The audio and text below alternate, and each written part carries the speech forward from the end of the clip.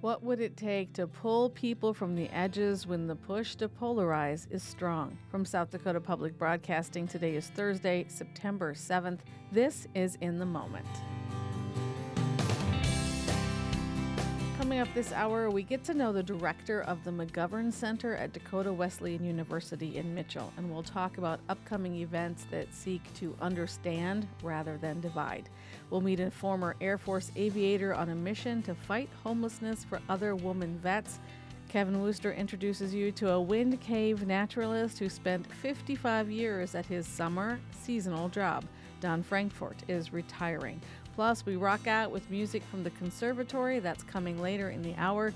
We're broadcasting live today from SDPB's Kirby Family Studio in Sioux Falls. I'm Lori Walsh. You're in the moment.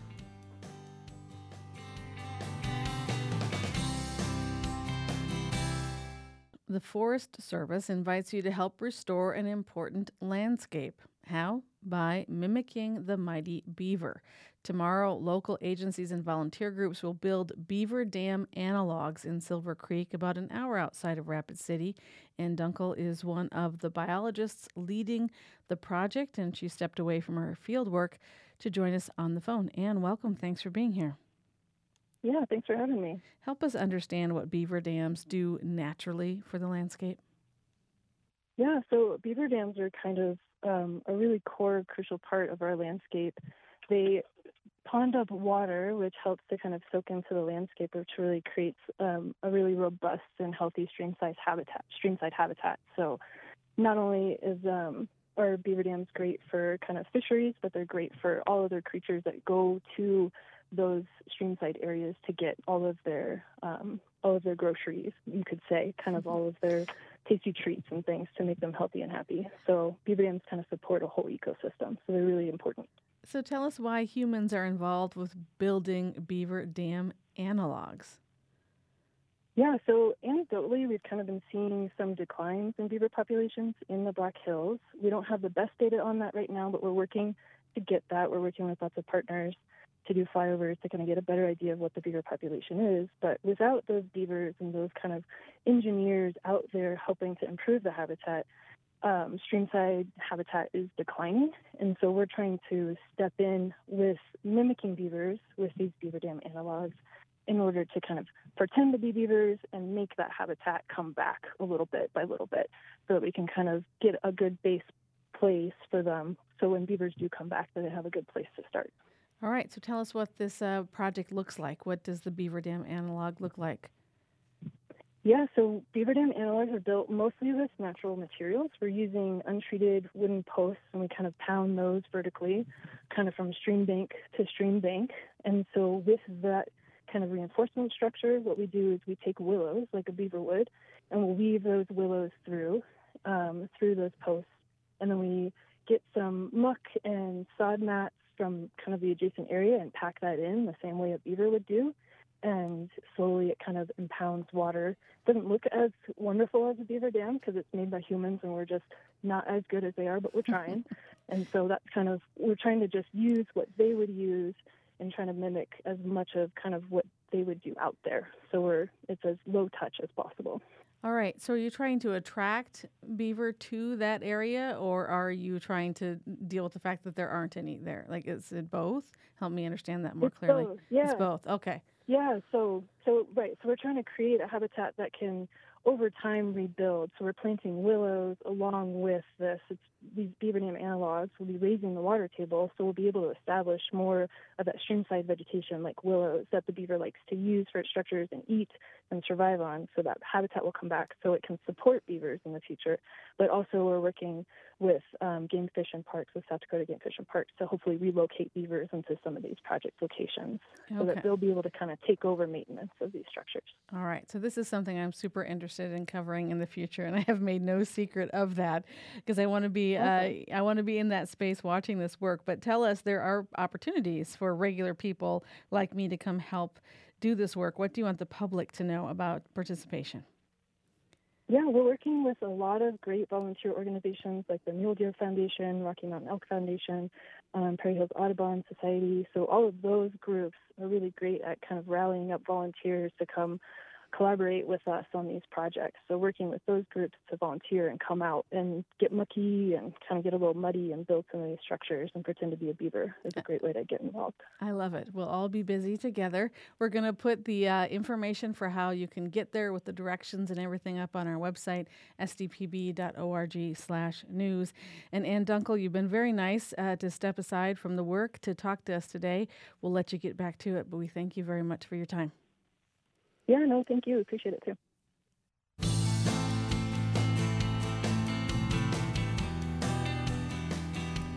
You're listening to In the Moment on South Dakota Public Broadcasting. I'm Lori Walsh. Well, on October 8th, Jennifer Rollins will compete for the crown and title of Miss Veteran America. The competition celebrates women veterans while also lifting up the causes close to the heart of contestants. Jennifer has a special passion for Final Salute, which seeks to address the rising number of homeless women veterans. And she is with us now from SDPB's Black Hill Surgical Hospital studio in Rapid City. Jennifer Rollins, welcome. Thanks for being here. Thanks, Lori. Appreciate the opportunity. Tell us a little bit. You have been all over the world. I want to hear for people to help understand a little bit about who you are. Before you left the U.S. Air Force, you flew with a crew of all women on the B-1. Tell me a little bit about that and that legacy. Yes, I did. That was a really special moment. So as a little bit of background, I am a veteran. I served active duty for 22 years.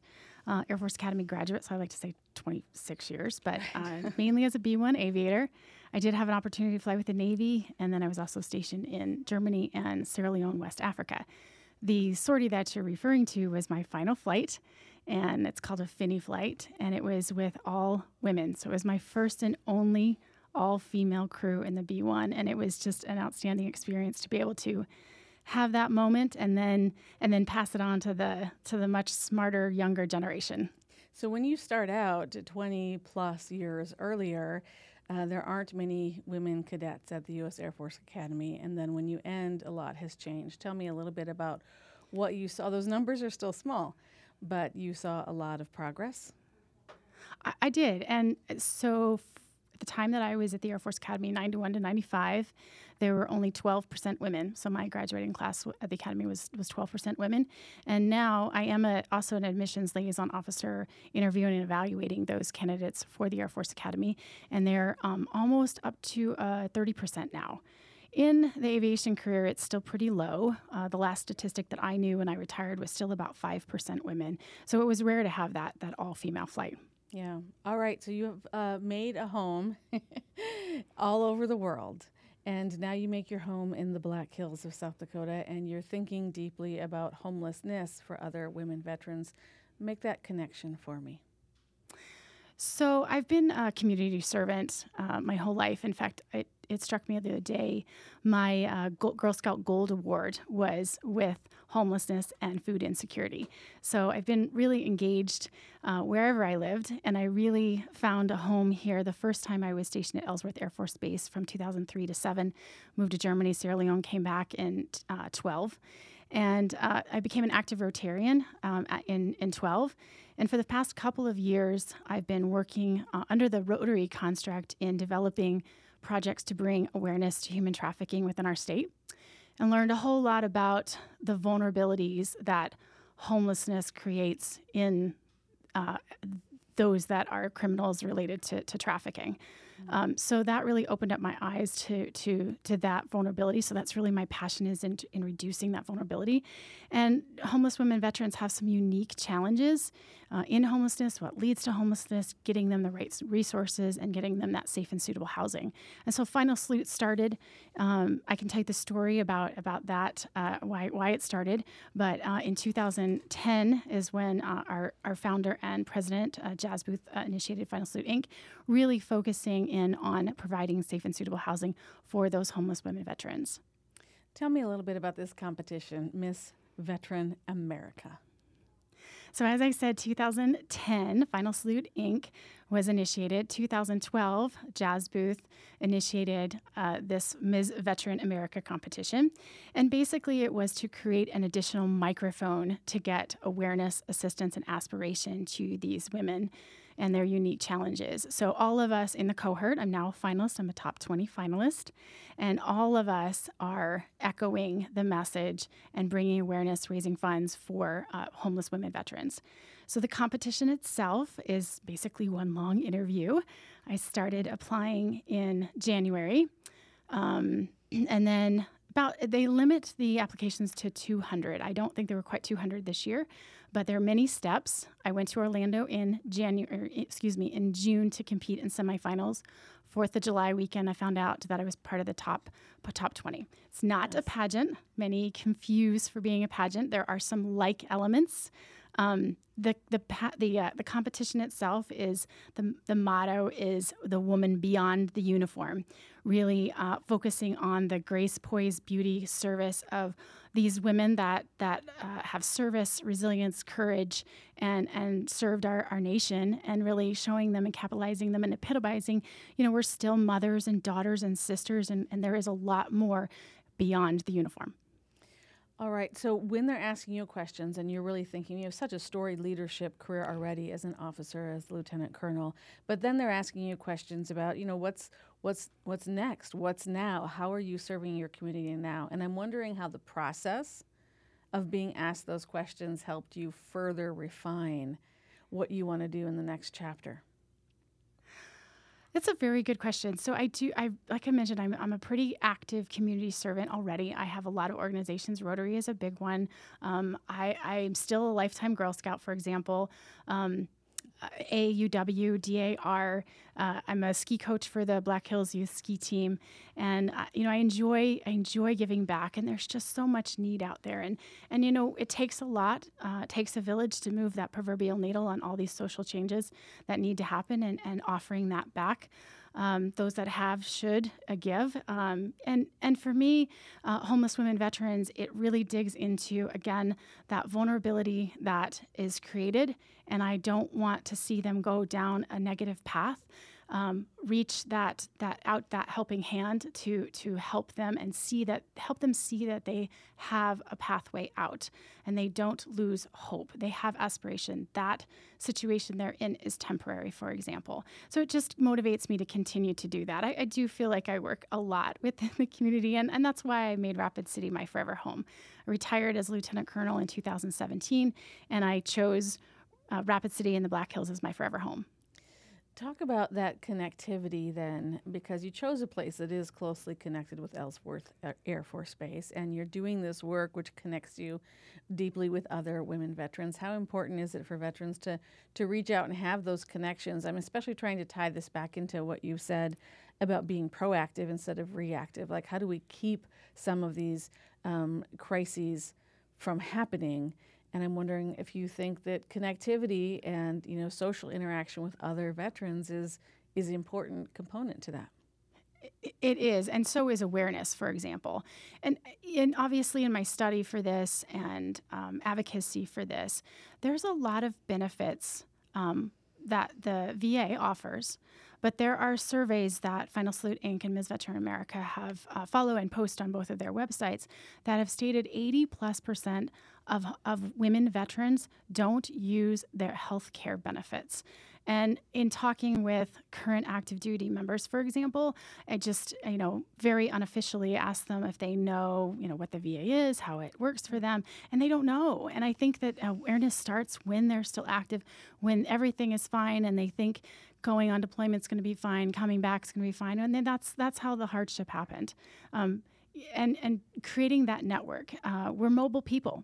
Military people are mobile people.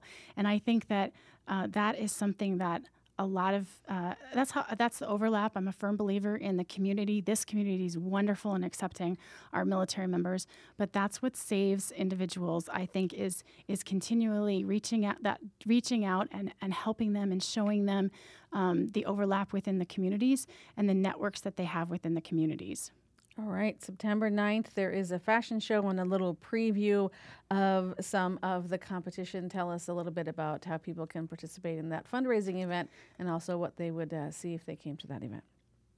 Absolutely. And I just want to invite your listeners to, if they're interested in following me or learning more about Final Salute Inc. or the Ms. Veteran America competition, they can follow me on my social media sites, Jennifer R4, the number 4, MVA, Ms. Veteran America 2023.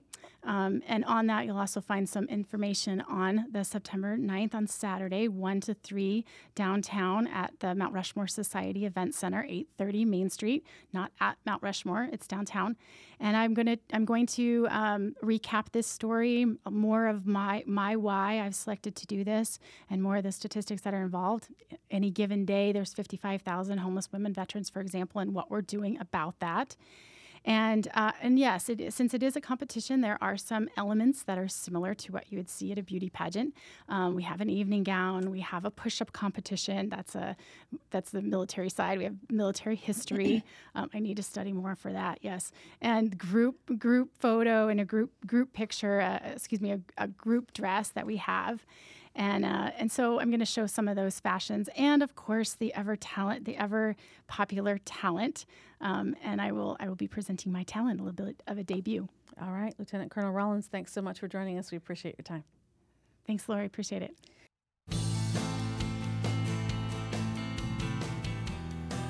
You're listening to In the Moment on South Dakota Public Broadcasting. I'm Lori Walsh. Well, if you tuned in to our Dakota Political Junkies conversation, you might have come away with one word that sums up the political climate in America today: hyperpolarized. That is an issue that the Braver Angels organization is seeking to address. It does so by bringing the red and the blue together. And they gather at workshops, debates, and events to foster understanding and promote shared values. Well, some of those events are coming to the campus of Dakota Wesleyan University. And this fall, the McGovern Center events will feature 8 lectures, debates, conversations. 5 of these events are through Braver Angels or have a Braver Angels focus. Dr. Joel Allen is professor of religion and philosophy at Dakota Wesleyan University. He's also director of the McGovern Center, and he joins me now from DWU's campus in the Dan and Diane DeLorius Family Studio to preview the fall series. Dr. Allen, welcome. Thanks for being here. Thanks for having me on, Lori. And the first time the studio is used, so it's kind of fun to inaugurate this new studio. Well, we are so grateful to have your voice from Mitchell so loud and clear. So thanks to everyone who helped make that happen. And thanks to you for giving it a shot, because you never know if it's going to work the first time. It does. That's right. It does So work. we're ready to go. We knew it was going to work because we have great people on the team. Tell us a little bit about the McGovern Center in general, and then let's bring in your connection and your interest in Braver Angels as an organization.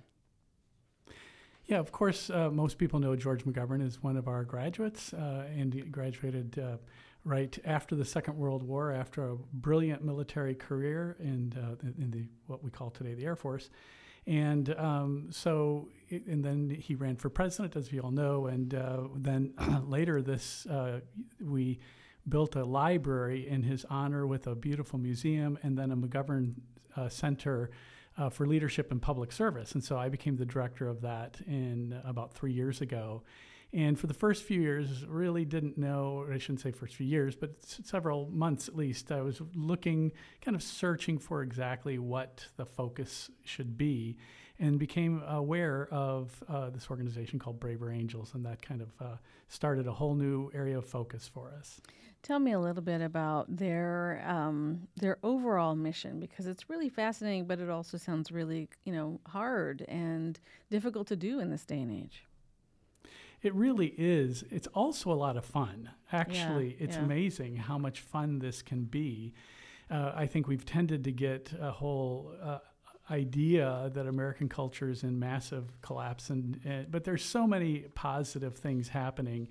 It's a dangerous time, but it's also a very exciting time. And Braver Angels is bringing people together across these difficult political and cultural divides and providing a context for conversation. And it's really a beautiful thing. And there are all different ways of doing it, and different groups of people. I went to a convention this summer. They had a convention at Gettysburg College. And of course, the Gettysburg theme was very important. It's like, we do not want to go back there. Right, you know. right. And so they had it at Gettysburg College for a reason. And one of my students and I went, and now we are both trained moderators. And so one of the things they encourage people to do is to get together and do this kind of organized debating, but it's more of a organized conversation, really. And so we've been through the training to do that, and have several opportunities or plans to do some Braver Angels debating, which fits the McGovern theme, because George McGovern was transformed by debate. He was painfully shy, and it was debate that brought him out of his shell, and really would never have become the president or anyone that we know or care about if it wasn't for debate. And so it fits the McGovern life and theme very well. Some of the ground rules or some of the fundamentals in how we have conversation, I think, would resonate as well to the listeners of this program. So, Joel, I hope we have many more conversations in the future. But one of the things is to find things that we have in common, to seek to understand versus to convince. Say more about one of those two things. Yeah, one of the mechanisms that we use in Braver Angels to get people together it's a one-to-one red-blue conversation, and it's just an amazing thing. I've done it several different times now, and in every instance, even though you may disagree with someone on certain policies or perspectives, there's always, as a result of the debate, not only increased understanding, but areas of commonality that you just hadn't thought of. The last time I did this was at the convention, and this fellow walked into the room, and he had a T-shirt on that said "Foxhole Atheist." And of course, I teach religion, and I'm a believer. And I thought, well, this is funny. And he had the red band on, and I had the blue band on. I said, well, it's interesting here that you're a conservative atheist and I'm a progressive believer. But we ended up having a great conversation on gun control and immigration, and it was astounding how much common ground we found, even though we and different things that were really worthwhile avenues of pursuit to improve the not only the culture but the actual policy outcomes. So it's that kind of thing that we were really wanting to change the culture and improve people's skill and the virtues and skills related to public discourse and public citizenship. I remember reading the book by Tom Daschle and Trent Lott, and they were talking about how there was a point when, they couldn't even go to each other's offices and be seen doing that, because just the act of sitting down with one another would be seen by the public, the media, as, some kind of caving or betrayal or weakness and what have you. And they spoke very openly about how the impact that had. And so I'm wondering, even walking into a room, some people might be walking in looking for a fight. Other people might walking in saying, I hope nobody knows that I'm here, because this might imply that I have an open mind. So I guess the question in that is, does it take courage to come to a conversation in this way in this day and age? Yeah, it definitely does take courage, but it also takes a lot of hope, right? There's so much hope for our nation, even as we enter into this next election period, which can scare us, but also, I think, underline the core values and virtues of democracy. So, so we're interested in those big issues, but also kind of regional issues. Braver Angels is very committed to regional issues as well. And so one of the debates we're planning on October 23 is on our lake here in Mitchell. There's a huge controversy and a lot of disagreement over what we should do about our lake, because it's dying. And so the one option is dredging, and then the other option is not dredging, but using more other methods that don't include dredging. And and it's going to be an interesting one. I'm a little nervous about it, because I haven't moderated. I've moderated classroom debates a lot, but I haven't moderated a public debate like this. So I'm kind of new at it. I've just finished the training, and I think we'll be fine.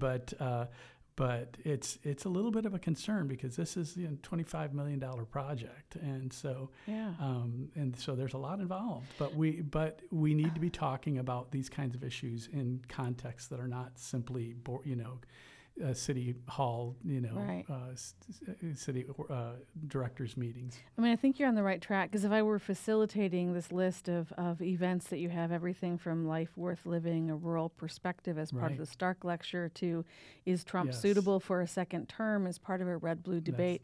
The one that stuck out to me as, well, that is the one I would be nervous about, would be how can we best revive our dying lake? Because it's so local. Yes. And it's so, just critically important that I think that's where your passions are going to rise the highest, is something that matters in that way and impacts people's. Plus, there's blame to be had. And then so broadly speaking, bringing people around in a room, what are some of the ground rules for how we're going to talk to each other and how we're going to listen to one another around something as important as a conservation disaster or a really expensive city project, or however you want to frame. I mean, even framing what we're talking about can cause people to get upset. Yeah, well, Brave Angels does have a set of protocols that they follow, and there's really a certain magic in the sauce. It's hard to, unless you've experienced it, it's a little bit hard to outline exactly what it is that works so well, but they've been doing these debates all over the nation, and so one of the primary so the debates are not judged in terms of winners and losers. It's really just organized conversation. And you start with a series of ground rules, and one of the rules is the purpose of this debate is only to seek the truth together as a community. It's not to win or lose an argument. And so everybody just needs to, get that mentality at the very start. And then another thing, there's just some really practical cultural aspects that are that may seem trivial, but they actually become very powerful. And that is that when anybody gets up to give so you start out and give a whatever the resolution is, you give a pro speech, 4 minutes long, maybe 5 tops, depending on, the circumstances. And then they have to field a few questions, and then you give a con speech, and then you go pro speech and a con speech. And usually you plan that all out beforehand, so you know exactly who's going to do the pros and who's going to do the cons. And then you kind of open it up to anyone in the room, and they get up and they can have 4 minutes pro or con, and you switch back and forth. And then after each speech, people are allowed to make questions or provide questions, and the questions are always addressed to the moderator, and so the conversation stays in the third person. And so as long as the conversation stays in the third person, and also, of course, no ad hominem attacks are allowed, or overly, we're fine with emotion and passion. That's fine. Right. Yeah. Of course, it just meant we just demand civility in the midst of that. And and then another thing we do, which is just a little funny cultural thing, we do what's called tapping. You kind of tap on things, and it's like if you hear something you really like, you do a little tapping thing. And so it's just a funny part of our culture, but it adds a level of levity that helps you to have these serious conversations in polite and civil ways. And I've been surprised. I mean, we did a gun control one, we did a CRT debate a while back, and they were eminently civil. I was really pleased that they were eminent, and we had people who were strong. We had publicized it in the community, and had people there that felt very strongly for the gun control one. We had people walking in, that I know they weren't here, but I know they pack heat, because I know the person, right? And they, of course, they weren't at Dakota Wesleyan packing heat, but I know they typically did and do. And I chatted with them a little bit afterwards. And you know what? I had lunch with them the next day, and we had the greatest conversation. And I walked away thinking, I really like this guy. I couldn't believe how much I liked him. And then we're going to figure it out after, then when it's time to deal with something difficult, we can figure it out when we know and like each other. And that's one of the powers of South Dakota. Well, okay, so I'm going to bring us back to the top here and let people know that the first McGovern Center event, if you're liking this conversation, is on Tuesday, September 12th. It's the Stark Lecture with President Dan Kittle, 11 a.m. Central, 10 Mountain at the Sherman Center at Dakota Wesley. That will be live streamed.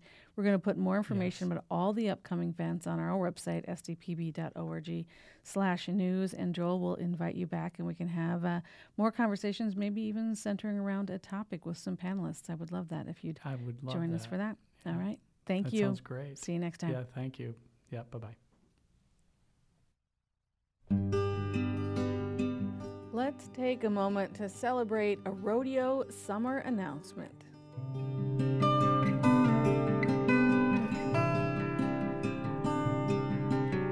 In August, J.C. Hupp was officially named the new women's rodeo coach at the University of Wyoming.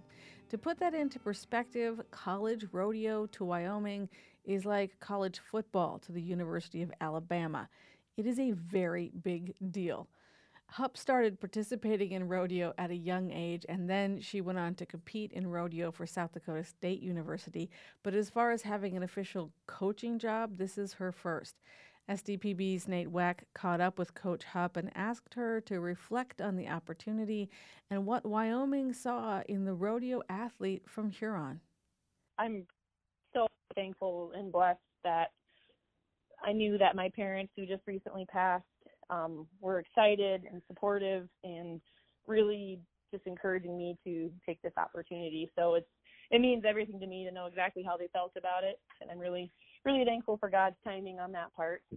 And then my family, friends, neighbors, everybody in my community that I was raised in Huron is really stepping up and taking new roles so that I'm able to leave the ranch essentially. So I'm first and foremost just thankful for my tribe that's allowing me to take this opportunity. But to me, the most special part about this is my sister and I have been hosting goat tying clinics for about 5 years now, and we just adore them. We love them. They just set our souls on fire. And then my parents would usually ask for an update. They'd send us a text, or when I get home, they'd ask me how it went, and I'd always just say, well, in a perfect world, this is all it would do, but it's not going to pay the bills. And so now here we are. It will pay some bills. One thing I was really humbled by and really appreciated is they weren't necessarily looking at my track record for what I completed as far as rodeo, but I think they were more so searching for the person and the character. And I hope what they were looking for in me and searching for in me is someone with a lot of passion, someone who's truly there for the kids and wants to mold them and impact them in areas beyond rodeo.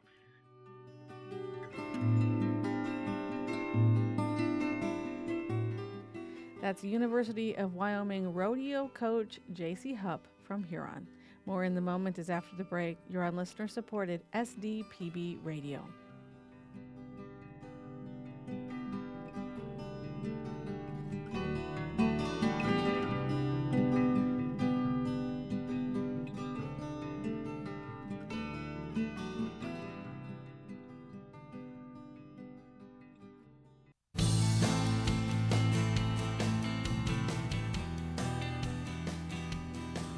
You're listening to In the Moment on South Dakota Public Broadcasting. I'm Lori Walsh. After 55 summers, Don Frankfurt leaves behind quite the legacy as a seasonal park ranger at Wind Cave National Park.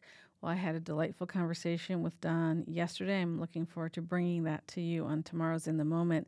But Kevin Wooster got to know Don and wrote about his career for our website, sdpb.org/Wooster.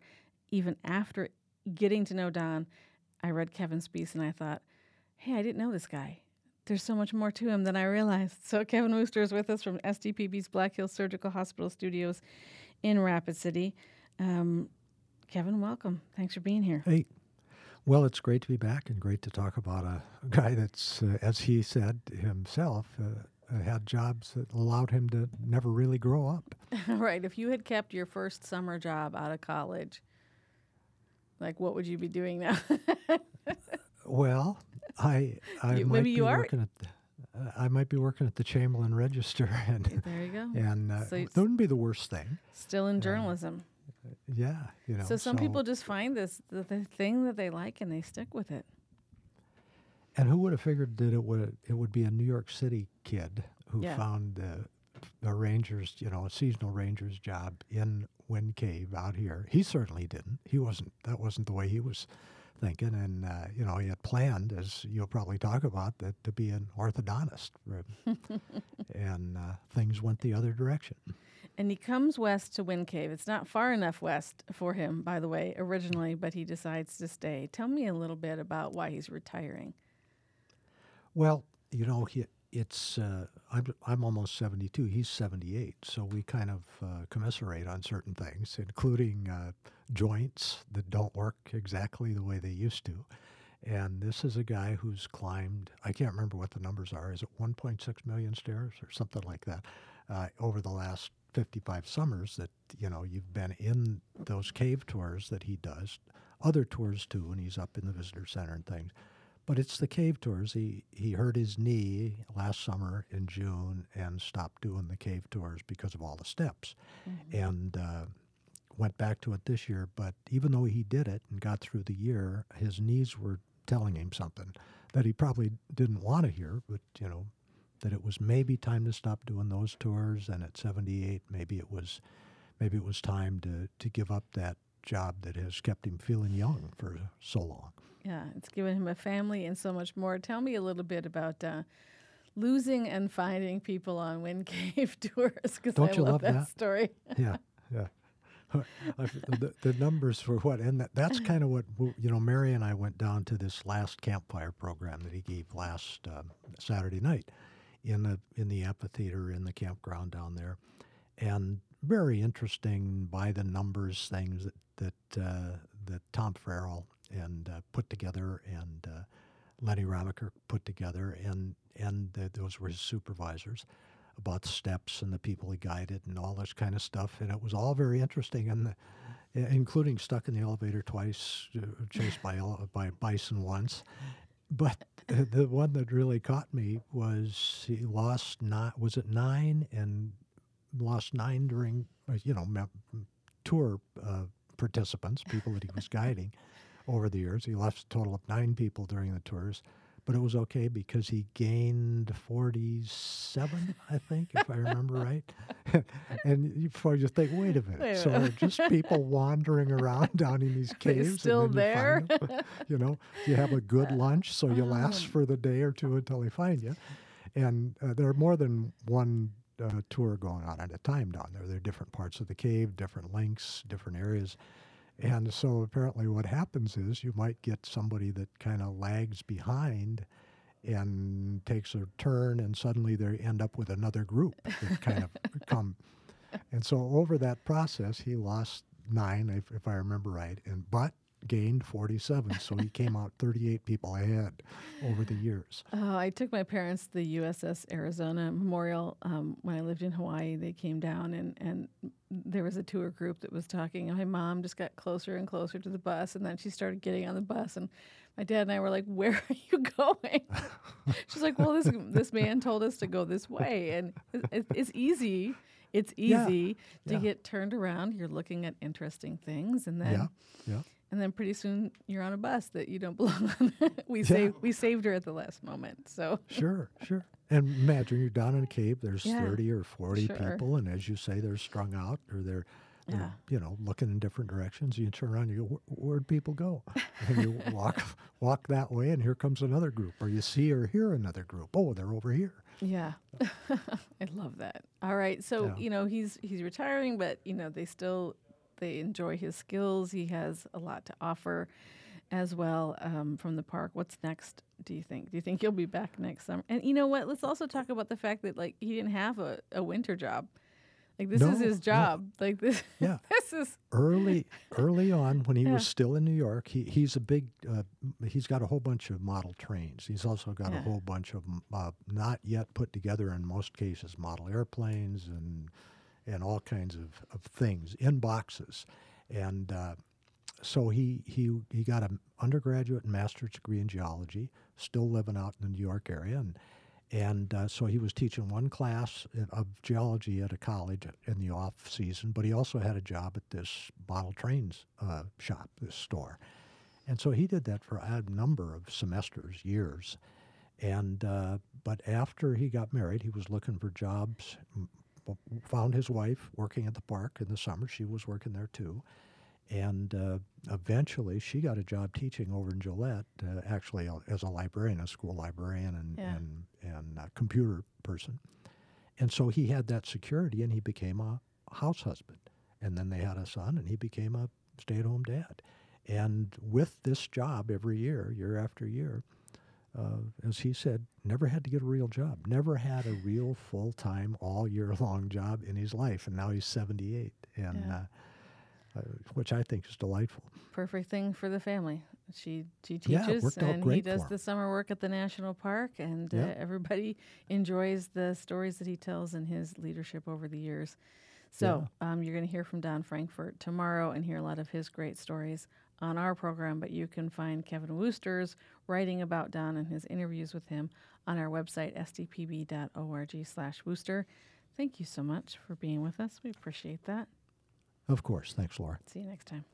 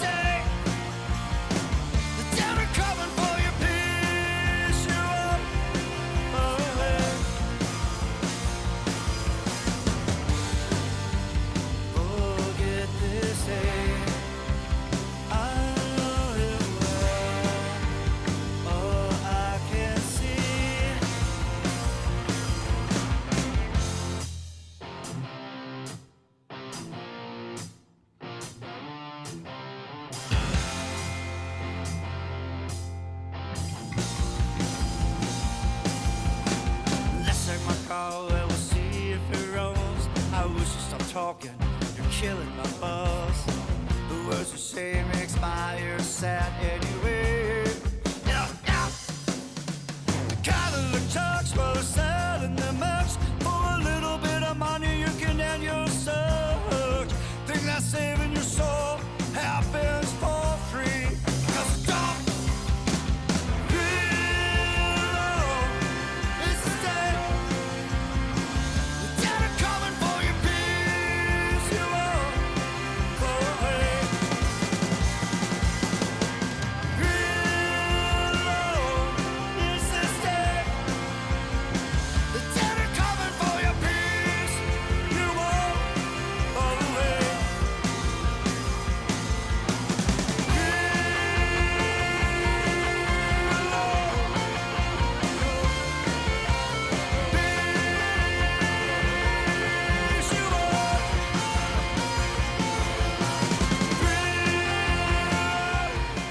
And Chris Yost with the Conservatory is with us now on the phone. Chris, welcome. Thanks for being here. Thank you for having me. A little fun with live radio today. You never know what's going to happen in a live performance, right? Oh, absolutely. I've had plenty of those. So, You tell me a story about when things went wrong once for you and one of your bands. oh my God, there's too many of them. Yeah, when you work with the same guys, it's really cool. But when you're working with people that you don't know, a lot of times things go haywire really fast. You just got to rely on the guys you're with. Everybody pulls together and the music goes on. Tell us a little bit about the conservatory, this group of people. Well, it's a group of guys. We're all some might say past our prime, but we're hanging around to show that we can still make some music. We've known each other, God, I think most of us about 30 years or so, Wow. from different bands back in the 90s down around Sioux Falls. Couple guys from one of the versions of Corey and the Fireflies. They're going to be inducted into the Rock and Roll Hall of Fame here coming up in a few weeks. I was from Janitor Bob. Our drummer, Terry Bentz, played with ZZ3 for a number of years, and he was a touring musician for a lot of years. Our singer, Corey C., sang with me back in 93 or so in a band called Studio 2. Corey jokes that he gets in bands every 20 years. He did it when he was 13 with his brother, and then 33, and now you guess the age from there. So. So when you get this group of guys together, then you're like, well, let's make something new. What's the process like? What's the creative work like? Well, it's kind of difficult because we're spread out. Steve Hobeck, our bass player, and Terry and Corey all live in Sioux Falls. Darren Lindblom lives in Minneapolis, and I'm up here in Aberdeen. So we can only get together sporadically. We try and do it monthly, every 6 weeks if we can. But, life happens, and sometimes that doesn't happen. It took us 3 years to get our first 7 songs recorded. We've got a bunch more ready to go, but we just have got to figure out a way to get the time and do it. We love doing it, and we love being around each other. We've all played with different people throughout the years, and sometimes you just keep gravitating back towards the same people because that's what makes you happy. And that's why at this age, why you keep doing it, because, it's not a profit-minded thing. We're not out shilling for gigs or anything. We're not busking on the street, but we just love what we do, and we love the camaraderie and bouncing ideas, and it's just sheer joy when we do it. Yeah. All right. The arts community in Aberdeen is really thriving. Tell me about the festival that's coming up. What are you looking forward to?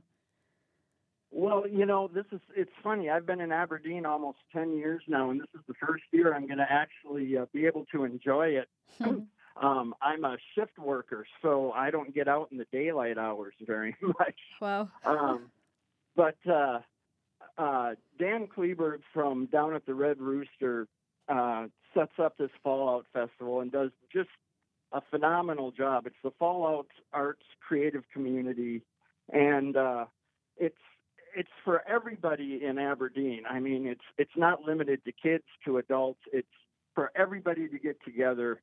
And for everywhere I've been, the places I've lived and stuff, it's the most inclusive, hate-free, wonderful situation to be in. It's just a joy to be part of it. You can find more at falloutcreativecommunity.org. I love hanging out at the Red Rooster up there at Dan and Angie's place. And the conservatory is going to headline this Fallout Art and Music Festival in Aberdeen, Saturday, September 9th, 3 through 10. Thank you so much, Mr. Yost. You're absolutely welcome. Thank you for having me. We really appreciate your time. That is our show for today. We hope that it served you, gave you a lot of information today. So you can go online at sdpb.org/news for links and connections to all those stories. Our producers work pretty hard on post-production to get that stuff up for you. So check it out this afternoon. From all of us at South Dakota Public Broadcasting, I am Lori Walsh. Thank you for listening.